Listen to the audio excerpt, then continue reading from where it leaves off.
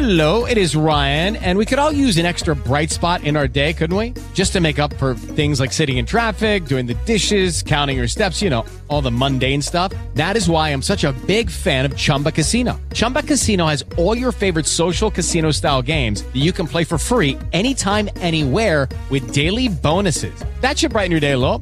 Actually, a lot. So sign up now at ChumbaCasino.com. That's ChumbaCasino.com. No purchase necessary. VGW Group. Void where prohibited by law. See terms and conditions. 18+. You're listening to an LA Kings podcast. For more episodes of this and every other Kings program, visit lakings.com/podcast. And started up the right side for Clarke. Clarke waits, space, shoots, scores!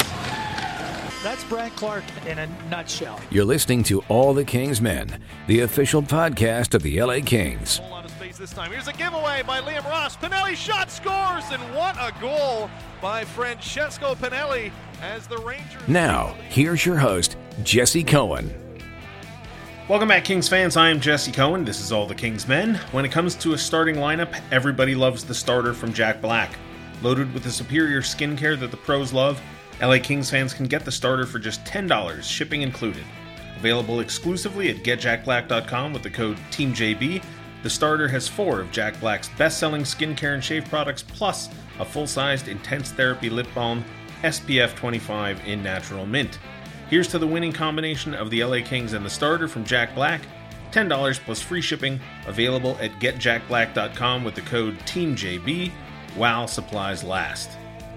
The LA Kings picked up 4 new players at the NHL Entry Draft, and Chris Peters is going to join me to talk about all 4 of them and how they fit into the organization. But first, we're going to bring you the conversation that Jack Jablonski and I got to have with Brandt Clarke, the Kings' first-round pick in the 2021 NHL Entry Draft.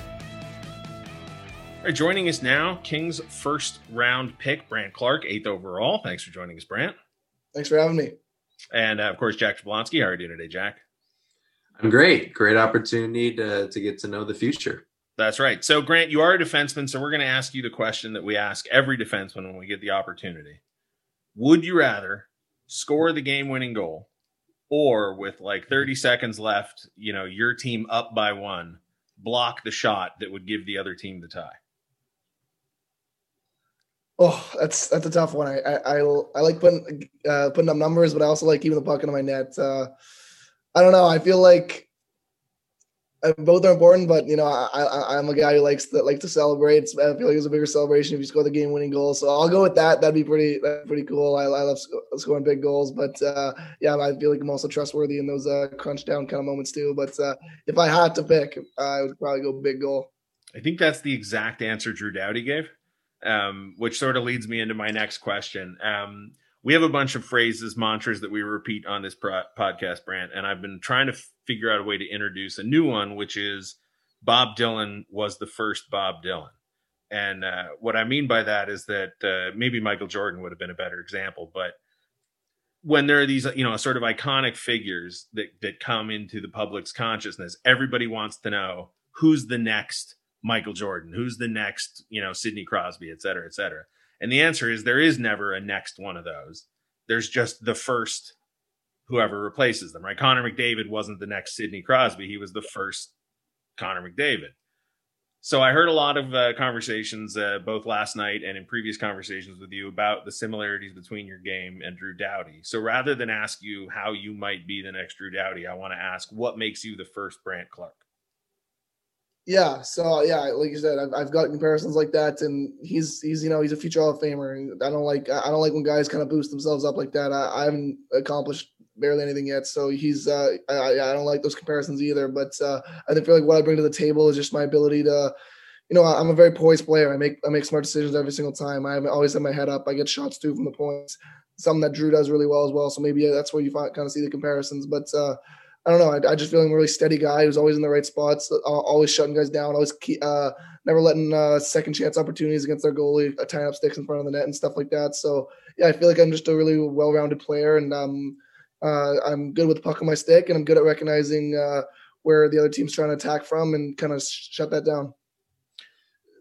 Brandt, in talking to you and seeing your interviews both with the NHL and some of the media you did after being drafted by the Kings. You obviously know the game very well. You have the mind, but also on the ice, we can see the skill as well. Hockey's in your family. Graham, your older brother, was a third-round pick out of New Jersey. He led the AHL for New Jersey in goals. What have you learned from him? You're obviously very close to him. You guys were going to play in Slovakia together last year. And he's obviously been a mentor in your life. What's something that's really stuck with you from him, whether it's something he's taught you on the ice or off the ice?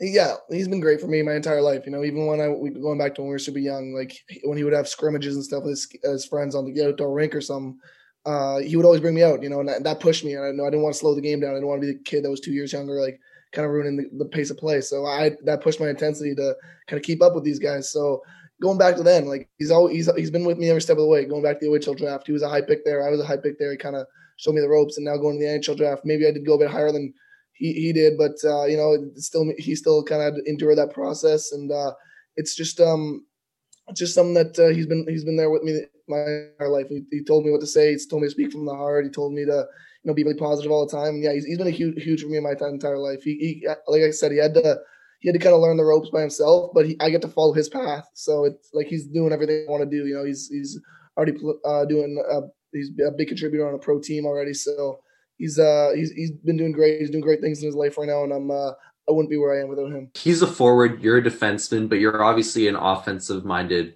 defenseman, someone who can step into the rush, make those plays in high-pressure situations on the offensive end. What in his offensive game have you been able to take from him and put into your own game? Yeah, I feel like I probably get more quality chances than the average defenseman would, just because I notice those plays. I like to jump in a little bit. I like to be the fourth man. So he just teaches me, you got to capitalize on that. When you have a clear shot at the net, and when I'm in tight, you got to bear down, you got to bury, and that's something we work on. I do a lot of the same drills that he does because I am in forward situations sometimes. So that's just something he learns. He's got an amazing shot. That's probably his best attribute, and I'm not saying I shoot like he does, but he really teaches me that you got to capitalize on your opportunities because one goal can be a big difference maker. Brandt, I want to talk about off-ice stuff for a second. One of the things that struck me instantly about you watching all your interviews and even here talking to you today, you seem to have an incredible balance between confidence but also humility, which I think is a really tough needle to thread even for adults. I'm curious where, obviously your brother played a role in it, but where that foundation comes from, like to have the presence of mind, to know that you're special, to know that you have these skills that put you in this position, but also, as you said earlier, you haven't proved anything yet. Do your folks drill that into you? Is it from a youth coach? Is it your brother? Like, where does that come from? I don't know. I just feel like that's just the type of person I am. My parents have raised me well. They tell me to be respectful to everybody. But kind of going back to what I was saying, I like to speak from the heart. I like to be truthful. I like to get my points across. You ask me questions, I want to give you the right answer. So that's just kind of the person I am. And it's just I'm proud of everything I've accomplished. I'm proud of what I've done so far in my life. But it doesn't mean a whole lot. I'm I want to make the big roster. I want to be a National Hockey League player, and that's I still got a long ways to go. But I'm really looking forward to it, and I feel like I'm on the right trajectory, but I can't take my foot off the pedal. This past year, Brandt, you obviously went through a lot, as a lot of people have with the hockey world and COVID. You were set to play in the OHL. That season doesn't happen. So you go over to Slovakia with your brother. He leaves almost immediately to go back to New Jersey. You're out in Slovakia by yourself. You obviously play 26 games and adapt really well against grown men. What was your experience like in Slovakia?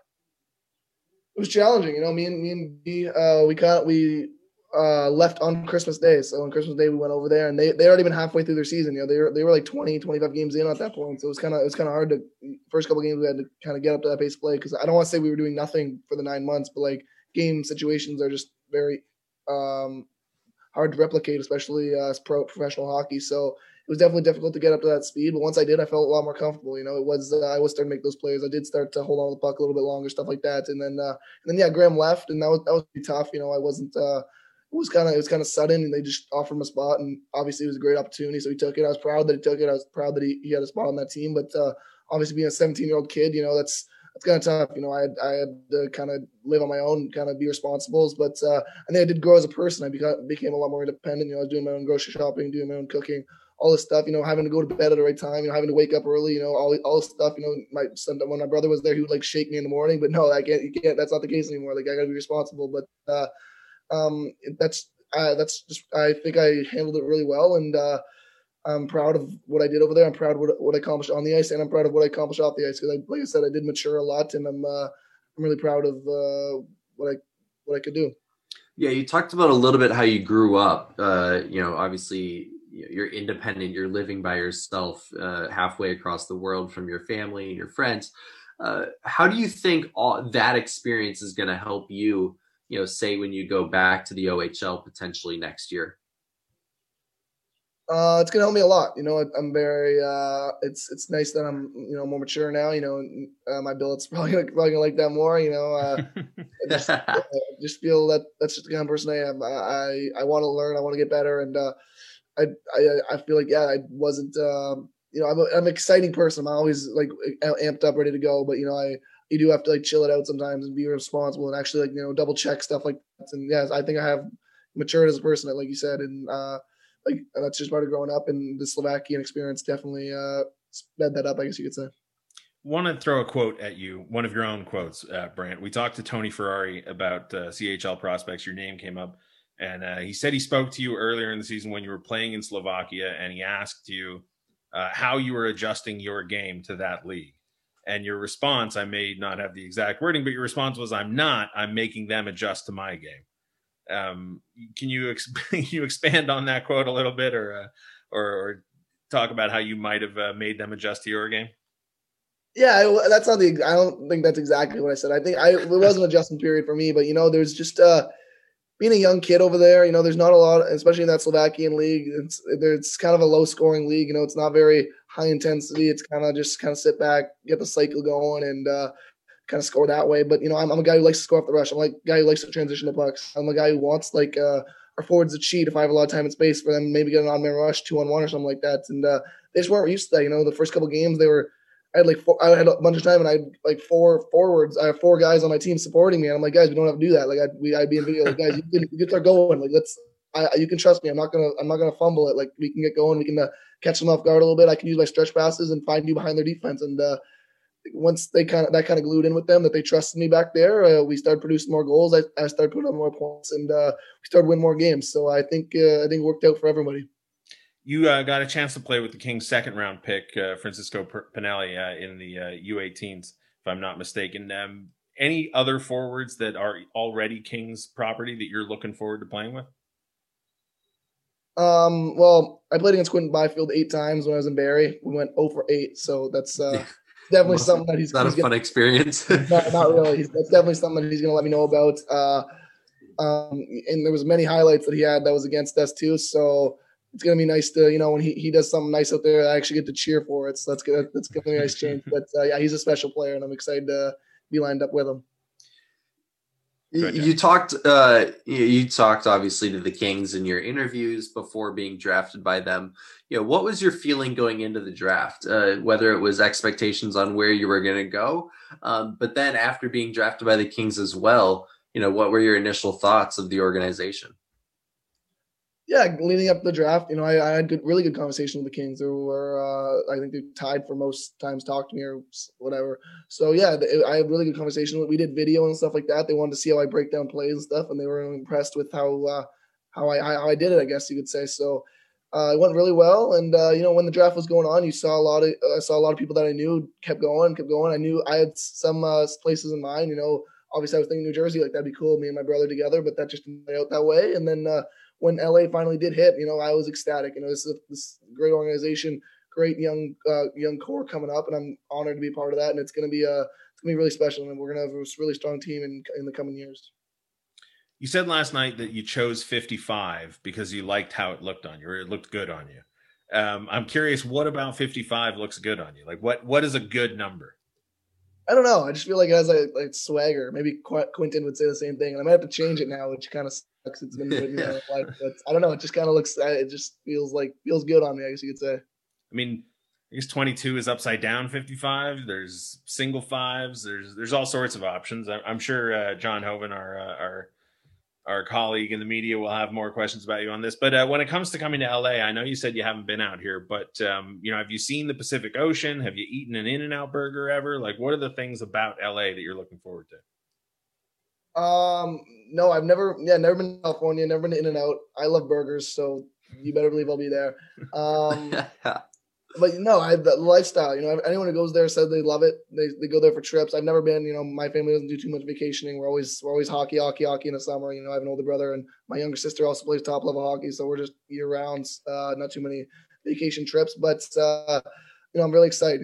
Like I said, everyone speaks so highly of it, just the city itself, Hollywood's pretty, quite the spot. So I'm excited to get down there and finally kind of have that experience.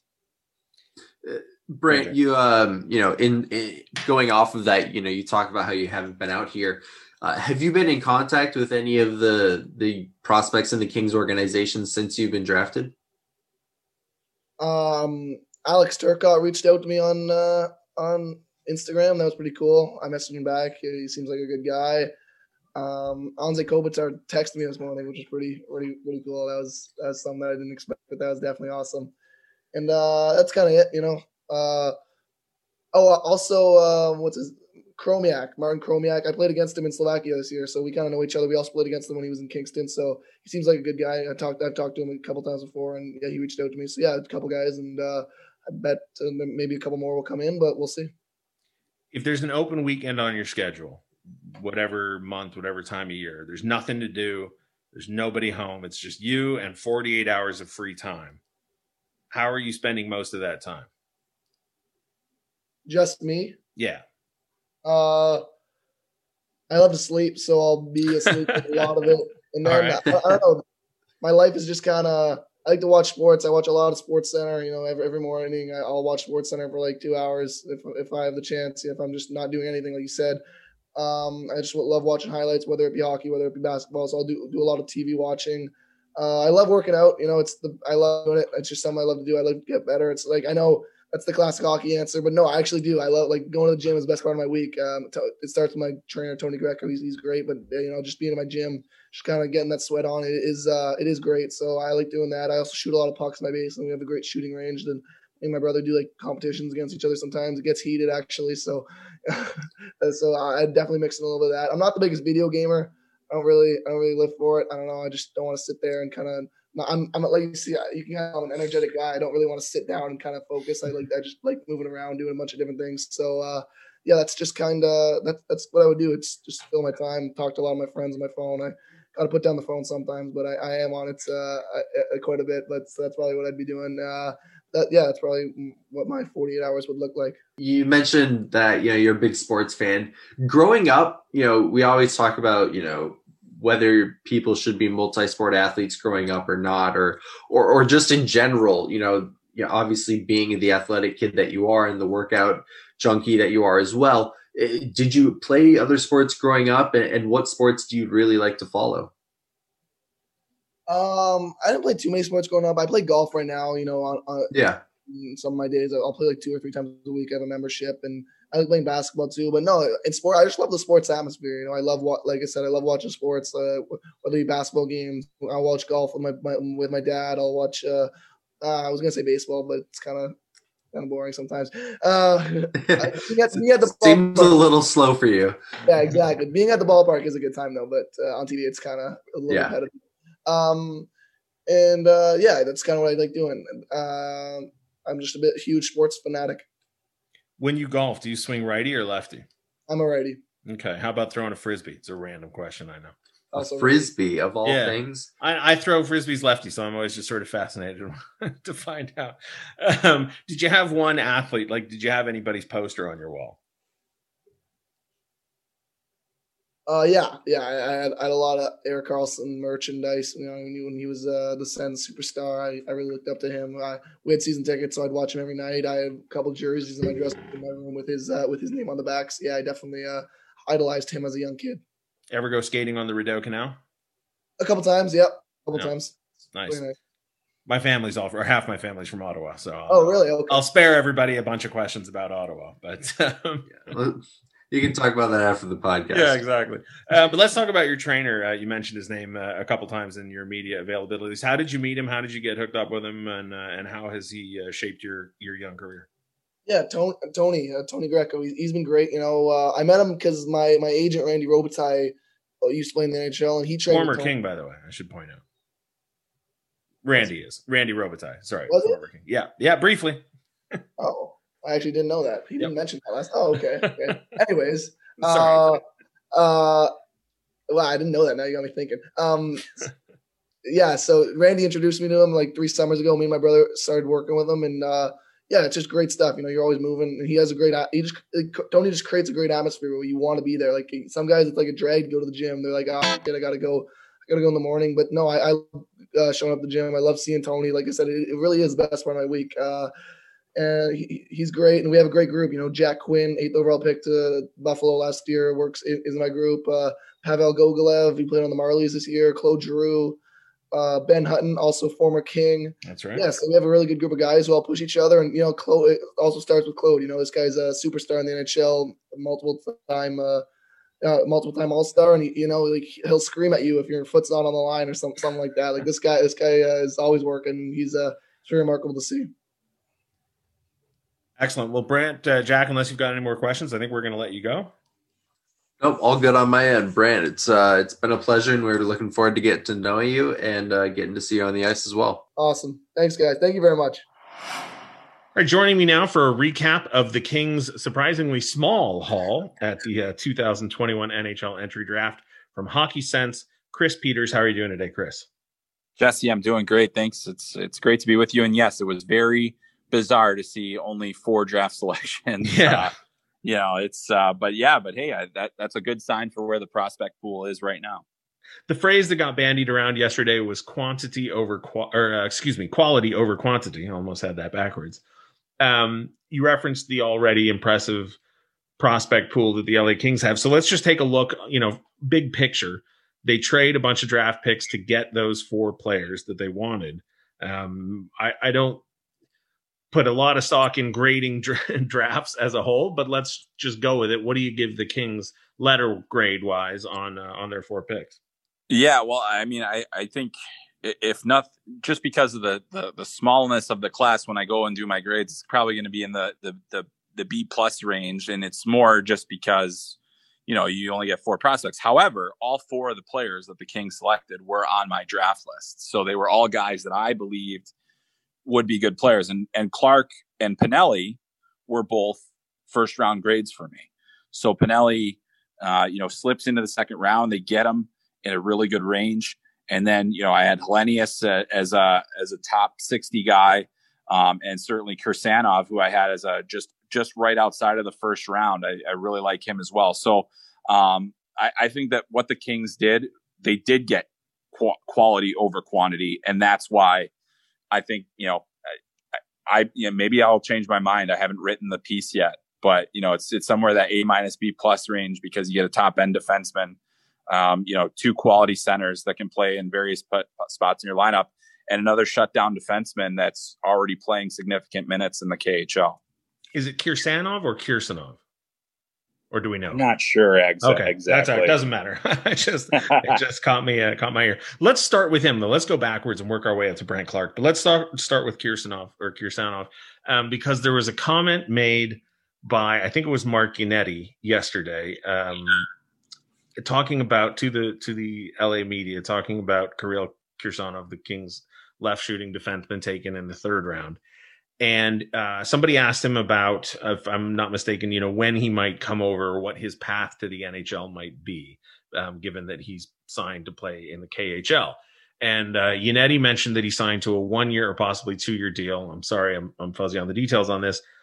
But he intimated that he is ahead of a ton of other players in the Kings pool as far as how far he is along his development curve, and implied that he might be in the NHL in 2 seasons, not the following season after the coming one, but in the third year, from being drafted. And that raised my eyebrows. And I had a brief conversation with John Hoven, aka the mayor, and it also raised his eyebrows, because I think both of us sort of assumed that anybody taken in this draft would be 3 or 4 years away. I mean, I think that's a sort of rule of thumb. You don't get too excited about guys unless they're sort of generational talents. You assume that it's going to take a while. But you spoke to Jack Jablonski about Kirsanov and talked about how, as a 17-year-old, he's playing in a men's league, a very good league, as Mark Yannetti pointed out. He said, if you can play in the KHL, you can play in the AHL. So, I mean, how far away do we think he potentially could be from skating an NHL shift? Yeah, I completely agree with Mark on his assessment. And he is under contract until 2022-23. So It is 2 full seasons where he'll be playing for SKA in Russia. But what I think is really interesting about him is he's a really good skater. He's physically strong. He's almost 200 pounds already at 6'1". He has he doesn't have great necessarily offensive numbers, but he has some tools. He can move the puck. He can shoot pretty well. I like his skating quite a bit. And so, yes, I would say that he is ahead. He could very well be ahead of a development curve of even a Brandt Clarke, who has high upside, but still has a lot of work to do and has to get physically stronger and mature in order to maximize his potential. So you get Kirsanov here, and he's pretty impressive physically. But I think if you watched him at the World Juniors this year, you would have seen a player that really was in control most of the time, in control of the games that he was playing. He was relied upon very heavily by Igor Larionov, the head coach of Team Russia in that tournament, and was a veteran guy that really just gave them those most important minutes. So when you have a guy that's that advanced, and of course, you look at him, he's one of the oldest players in this draft too. And that's something that you have to point out, because he's a late 2002, was born only 4 days after the draft cutoff. And so, it's not really, he was barely in this draft to begin with, but you look at him last season compared to this season, and he's already taken a step, and he spent almost all of last season, or all of last season, in the U20 league, the 2019-20 season, that is. And then he, gets 29 games in the KHL and does get into the playoffs. And so it's a dramatic move for him. And he's not far along. I assume once that contract is up, he will be, if not, in the hunt for a roster spot with the Kings, somewhere close. It is Ryan here, and I have a question for you. What do you do when you win? Like, are you a fist pumper, a woohooer, a hand clapper, a high fiver? I kind of like the high five, but if you want to hone in on those winning moves, check out Chumba Casino. At ChumbaCasino.com, choose from hundreds of social casino style games for your chance to redeem serious cash prizes. There are new game releases weekly, plus free daily bonuses. So don't wait. Start having the most fun ever at ChumbaCasino.com. No purchase necessary. VGW Group. Void where prohibited by law. See terms and conditions. 18+.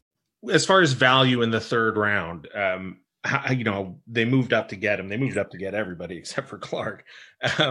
But where would you have taken Kirill Kirsanov, or where did you have him tier-wise in your rankings? Yeah, I had him as an early second-round draft pick. Okay. I had him, in the early 30s, and I think I had. I'm blanking right now off the top of my head, but pretty sure I had him in around 36 on my final board there. And the reason for that is for some of the reasons that were mentioned. He was one of the more pro-ready players. He has upside. He still, he plays a very mature game. And then the skating is at such a level that I really feel like he took a pretty dramatic step, and will continue to. So, he's a guy that I've been high on because of the things that I mentioned with him, with the skating and with the maturity and everything. But that's, essentially why he ended up as a top 2 round pick. And even though he didn't go there, I think probably because his offensive, upside is not quite at the level of some other defensemen that went ahead of him. I still feel real strongly that he's going to be an NHL player. The Kings moved Cole Hults over the weekend, another left shot defenseman prospect. And so in their system, they now have Mikey Anderson, Tobias Bjornfoot, Oli Mata, Christian Wolanin, Marcus Phillips, Kim Nusianen, Braden Doyle, and Ben Meehan. But Mikey Anderson and Tobias Bjornfoot are already playing NHL minutes. How does Kirill Kirsanov complement those two players who have already sort of graduated from prospect status? Yeah, well, I mean, I think the big thing that a guy like Kirsanov gives is just that stout defensive play, which the Kings have a lot of. But, I think that's it still matters, right? You still have to be able to defend at this level. Mm-hmm.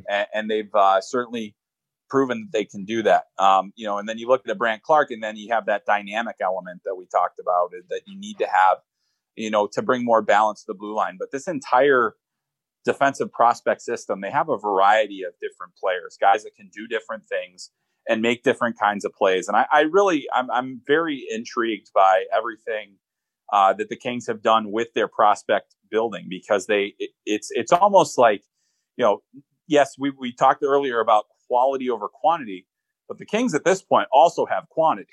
and that's a really important thing, and because not all of those players that we just talked about that you just listed off, mm-hmm. not all of them are going to be NHL regulars. Not all of them are going to end up playing for the Kings, but several of them probably do and play a pretty significant role in the future of the franchise.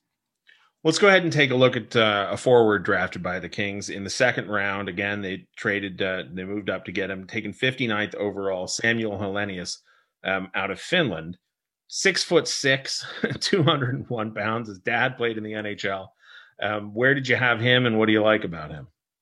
Yeah, well, Helenius is another guy that I thought had a really good opportunity to be a top 2 round pick. I had him a little bit further down, closer to the third round. And part of that was only because I think his skating needs to improve. But how many 6'6" centers are there lying around? Not many. I'm at the World Junior Summer Showcase right now, and he's here playing for Finland. I watched him earlier today, and all he had to do to kill 2 plays was just reach his stick out.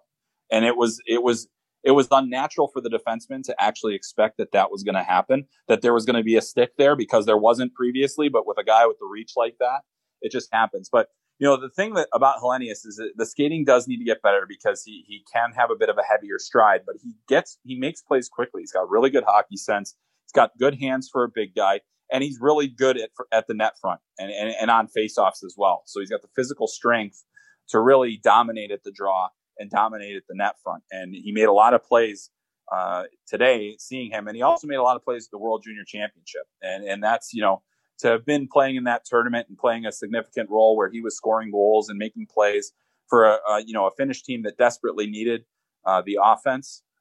That says a lot to me. So I think there's some good offensive upside there. He played, professionally all year. So, the Kings certainly looking at guys that played a more substantial role in veteran situations. And that was really impressive. So, I mean, for me, Samuel Helenius is a guy that is going to only get better as he gets stronger. I think that his skating can improve with some lower body strength. And then on top of that, his overall just hockey sense and the way that he makes plays, he can do things that other players can't simply because of how big he is. And the skating, assuming that improves some, you're going to love having that guy down the middle. We talked to Krister Kasarainen, who works out there in Helsinki, about Samuel Helenius, and he mentioned him as a potential third-line center, possibly even fourth-line, but lauded him for his, offensive abilities, as you pointed out.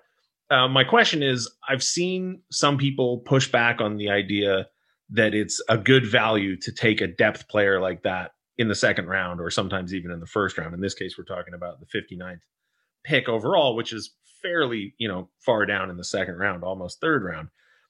My take is, if you can get a regular contributing NHL player, I don't really care where you take them in the draft, as long as we're not talking number 1 or 2 overall. Assuming Samuel Helenius turns into a contributing third line player for the LA Kings, was that a solid value pick at 59?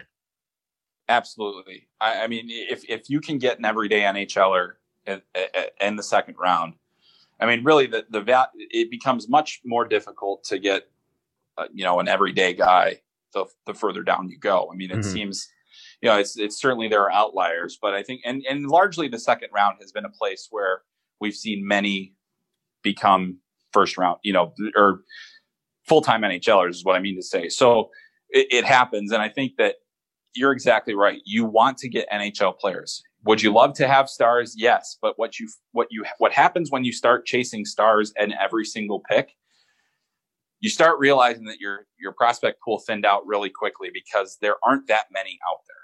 It really, in terms of there's a small percentage of players that can be that good and can be that important to your team. And so I think that that's really one of the things that if you can get NHL players, obviously, you look down the board, you say who else was available, and it might look bad later when maybe some guy that's picked a few picks later or a round later or in the 7th round suddenly becomes a star.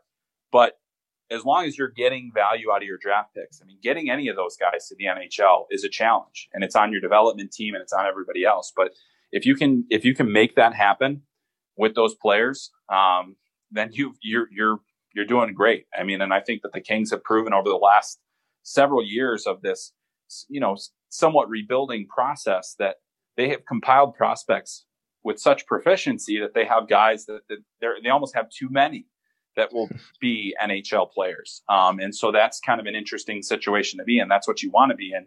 And it allows you not only that to have guys that will be everyday players, but it allows you to have players that could be assets for trades or anything else that you possibly need, because unfortunately you don't have enough roster spots for every kid you ever draft. So, even the ones that prove that they can make it doesn't always work out where they're going to be part of the organization.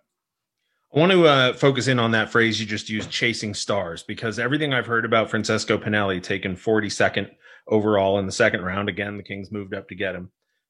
He's, I don't want to hesitant to use this phrase because maybe it sounds like I'm selling him short, and I don't mean to, but everything I've heard about him makes it sound like maybe they were chasing a star a bit, taking him where they took him.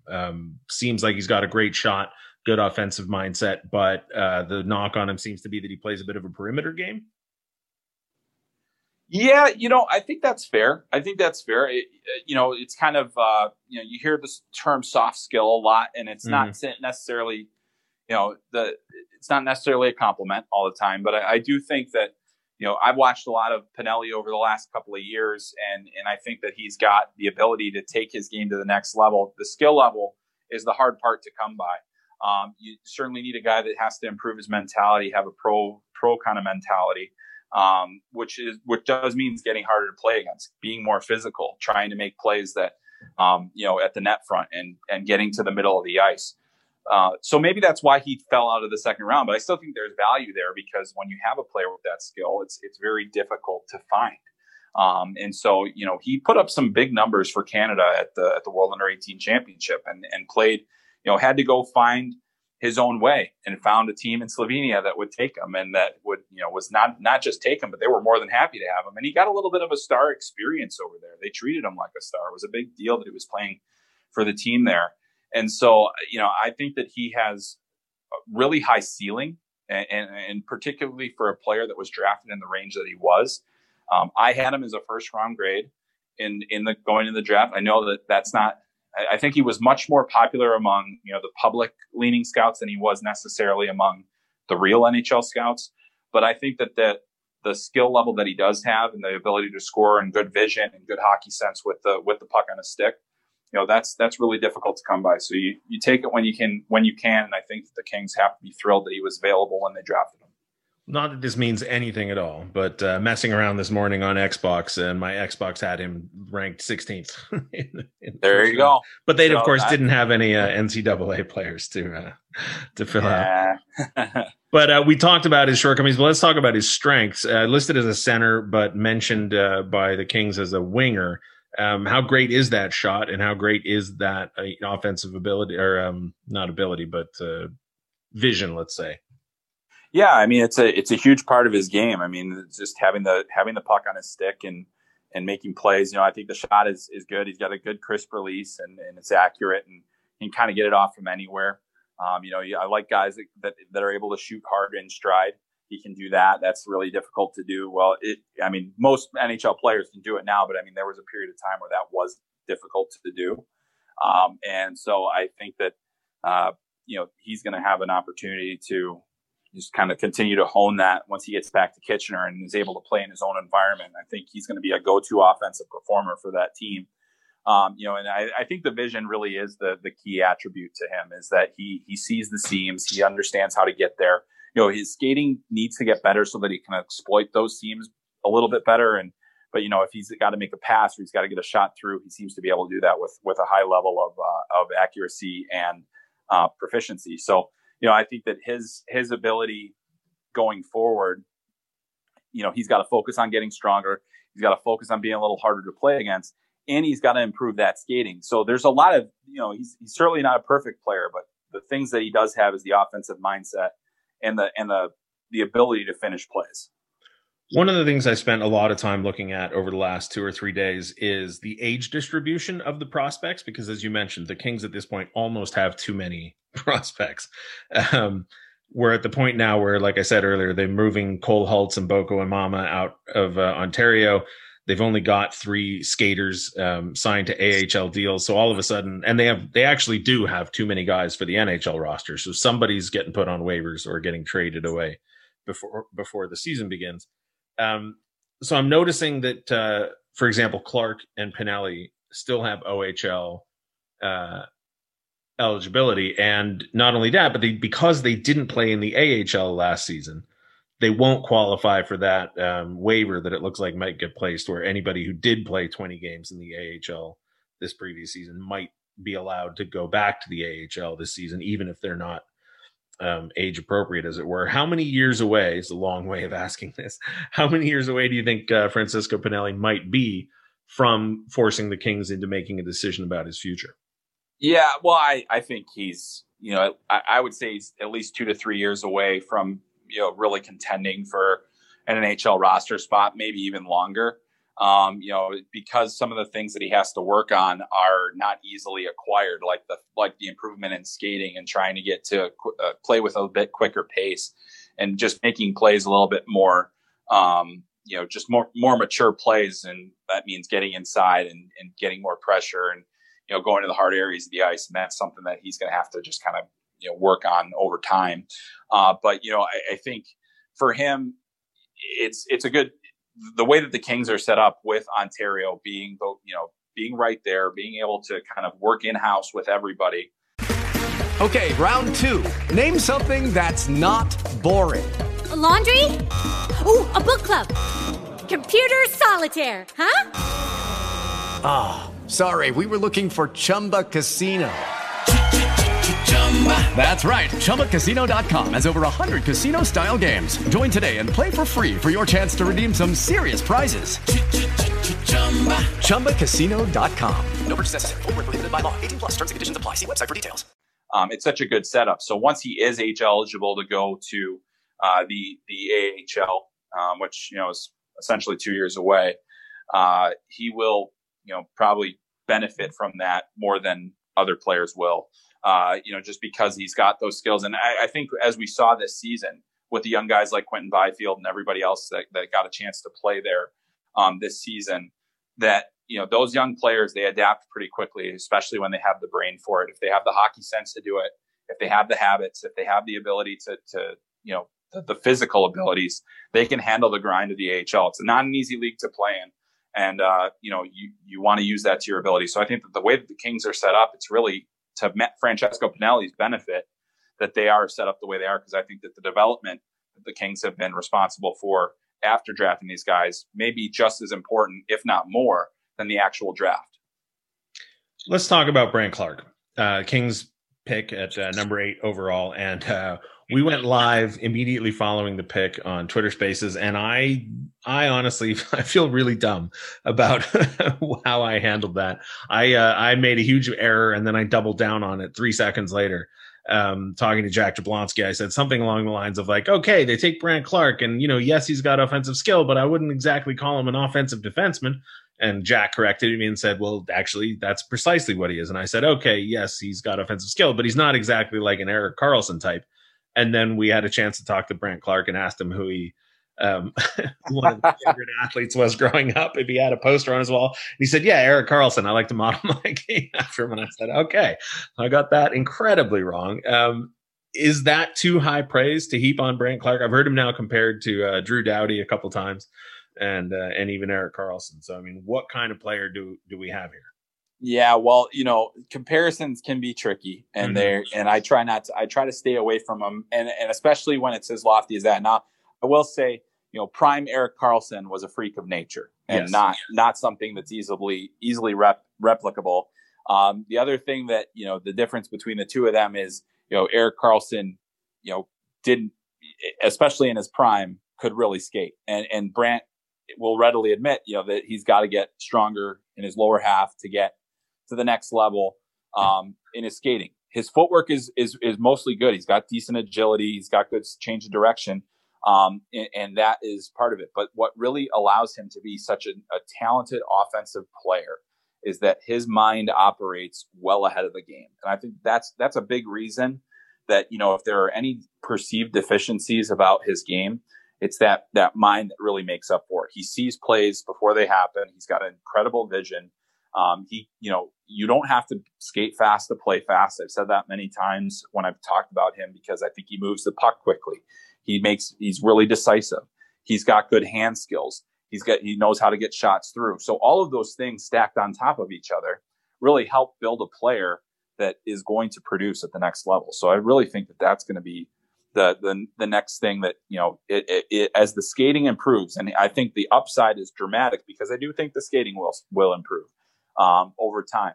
But that as that happens, he already has all the other things that, if he can unlock that one last thing, maybe that comparison becomes a lot more favorable. Maybe that comparison becomes a lot closer. I think that there's more of a deliberate, delivery in his stride in north-south. And I think his defensive footwork really needs to improve in order for him to defend at an NHL level. But once that gets there, and I think it will, that's a high value. I mean, he essentially went right where I had him on my list. And I think that he's a top 10 guy all day because of the way that he plays and that offensive mind. And there's really no player like him in the Kings system right now. And I think that that's really what the benefit of that pick is that, he is the kind of player that they've probably been looking for, and he can really set this, a good defensive core into a great one if he hits his ceiling. It's obviously really difficult to be able to project the physical futures of these kids, right? Some of them are 17, some of them are 18. Right. You have no idea. I think it's even tougher, especially in an era where you're not able to travel to the games and interview them all, et cetera.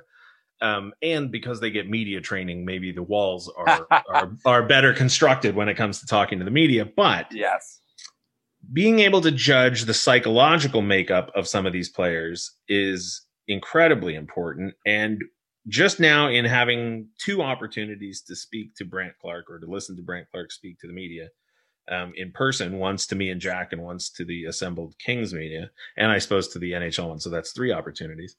The thing that stands out to me is that he doesn't appear to take criticism personally. And I mean that in the best possible way. One of the hardest lessons for me to learn was, just in life, never mind professionally, but one of the toughest things for me to learn was that when people point out your shortcomings or your flaws, it's not to, it sometimes is to be incredibly cruel, but frequently it isn't, right? Frequently it's just in an earnest effort to improve what it is you do. And Clarke strikes me as someone who is perfectly aware of his strengths and his weaknesses, doesn't seem to take it personally when his weaknesses are pointed out, but at the same time doesn't dwell on them, doesn't seem to allow them to cloud his own appreciation for his strengths and his abilities. And it just seems to me like that is a tremendous starting point for a young athlete starting their career. I agree completely. I think one of the most important skills that a young hockey prospect or any young person really can have is self-awareness. Mm-hmm. And because that allows you to improve in ways that others that don't understand themselves that well can't, because you know the things that you need to work on. You know the things that you need to get better at, and you want to get better at those things in order to achieve what you're ultimately going after. And I think that takes a certain level of maturity. It takes a certain level of, thick skin at times, because, the way that we might ask a player about their deficiencies is certainly not the way they've been asked about their deficiencies in a scout meeting. I'll tell you that much. But, but I do think that self-awareness is so important because, it also doesn't allow you to disagree when it's very clearly, your opinion might be different than somebody, but if you know better than anybody else what you need to do, then you're able to handle that criticism. If Brandt Clarke has been hearing about his skating probably for the last 3 years, probably since he was at the Don Mills Flyers, where they were one of the best youth hockey teams in the world, and maybe one of the best youth hockey teams of all time. They had Shane Wright and Brendan Hoffman and all these other players, guys that went in the first and second, third round. So, they had a lot of players there. But I think the most interesting thing that you can do is handle that and just work on it, because that's all you can do. And so I've been so impressed with players, and that sometimes that it doesn't necessarily change a player's draft stock, but it'll make it into my notes if a player has that great self-awareness and the understanding of what they need to do better, that they don't really need to be told that, because those are the guys that are self-starters and that will continue to put the work in until they get it right. And that's such a hugely valuable thing. And those are the types of players that maximize their development, because really we talk about how important development is. And obviously I just said, I think that they really would need to, the Kings have done such a phenomenal job in development, but it's also because of the kind of people that they're selecting, because the development process really starts in those early interviews where you're trying to find out, will this player get better? And if you pick the right kinds of players, I think guys like Mikey Anderson are a great example, just a guy that knows what he is and doesn't try to be something else. Mm-hmm. So I think that's a real helpful thing. And so you see that throughout the throughout the prospect pool. And that's really important for the Kings to continue to work on with those guys, because as they do that, and as these players understand, they just find ways to improve. I'm not sure if it's by luck or by design, but to your point, I do feel like the Kings have acquired more and more players like that. I was particularly impressed last season with Quentin Byfield, who had that same sort of self-awareness. Akil Thomas is obviously incredibly, for sure. And even, Jared Anderson Dolan, but even the older players, there was a season ticket holder meeting, a state of the franchise event where Dustin Brown got up on stage. I think it was 3 years ago. I think it was 2018. And he talked about the dip in his career that was well documented. He had 2 or 3 seasons where his production fell, and there were well documented rifts between him and the coaching staff. And he talked about the importance of differentiating procedure with results, and that he was focusing too much on results rather than procedure. Procedure is not the word I'm looking for, but I'm blanking on what I want to process, say. Yes, thank you. Process. Yeah. That's exactly the word. Thank you. I don't know how I got procedure there. But anyway, he said it was incredibly important for him to stop focusing on results and start focusing on process. And lo and behold, once he did that, all of a sudden, I think 3 of his best seasons have come in the last 4 seasons at an age where people, I think, would expect offensive output to dip significantly. And so, like I said, I don't know if it's by luck or by design, but to have a player like that, a veteran player, former captain, 2-time Cup winner, Olympian, et cetera, being the tone setter, the longest tenured player in the franchise, I think it can only do great to have these young kids with those similar mindsets, in the same locker room as a guy like that. Sorry, there's no question there. I'm really excited about the prospects. Well, it's good because I lost a little part of that at the end because my internet cut out. But but I think in the just to follow up, mm-hmm. I think that when you have people and players, when you are drafting somebody, or you're signing somebody, or you're bringing somebody else into the fold, you are drafting the person and the player, and you have to get the person right too. And I think that's why, teams spend so much time interviewing these players. And the other thing that I find fascinating, and I don't think scouts really realize this, is that they are as much they do a lot of reporting. Obviously they write their scouting reports and everything else, but they're also making a lot of phone calls, and they're trying to find information just like a journalist tries to do, where we're trying, and it's you call the person's billet family, you call their head coach, you call their their friend from childhood. I mean, it's amazing the lengths that some teams will go to do a deep dive on a player, just to find out what kind of person they are, what makes them tick, what are the things that we need to know about, what are the red flags, and so I think that's the work of evaluating talent is only a small portion of the job. There's a lot more of evaluating the person, and at that point, that can always be sometimes the toughest part of the job and the most time consuming, because the only way to do that is to try and make those phone calls. Well, listen, I'm glad I made this phone call, Chris. Thank you so much for joining us. I really appreciate your insight on these players. Hey, my pleasure, Jesse. Always great to be with you. And certainly we've had a lot to talk about with the Kings over these last couple of years, haven't we? That's right. And enjoy the rest of the World Junior Summer Showcase. Thanks a lot. I will. All right. We'll talk to you soon, Chris.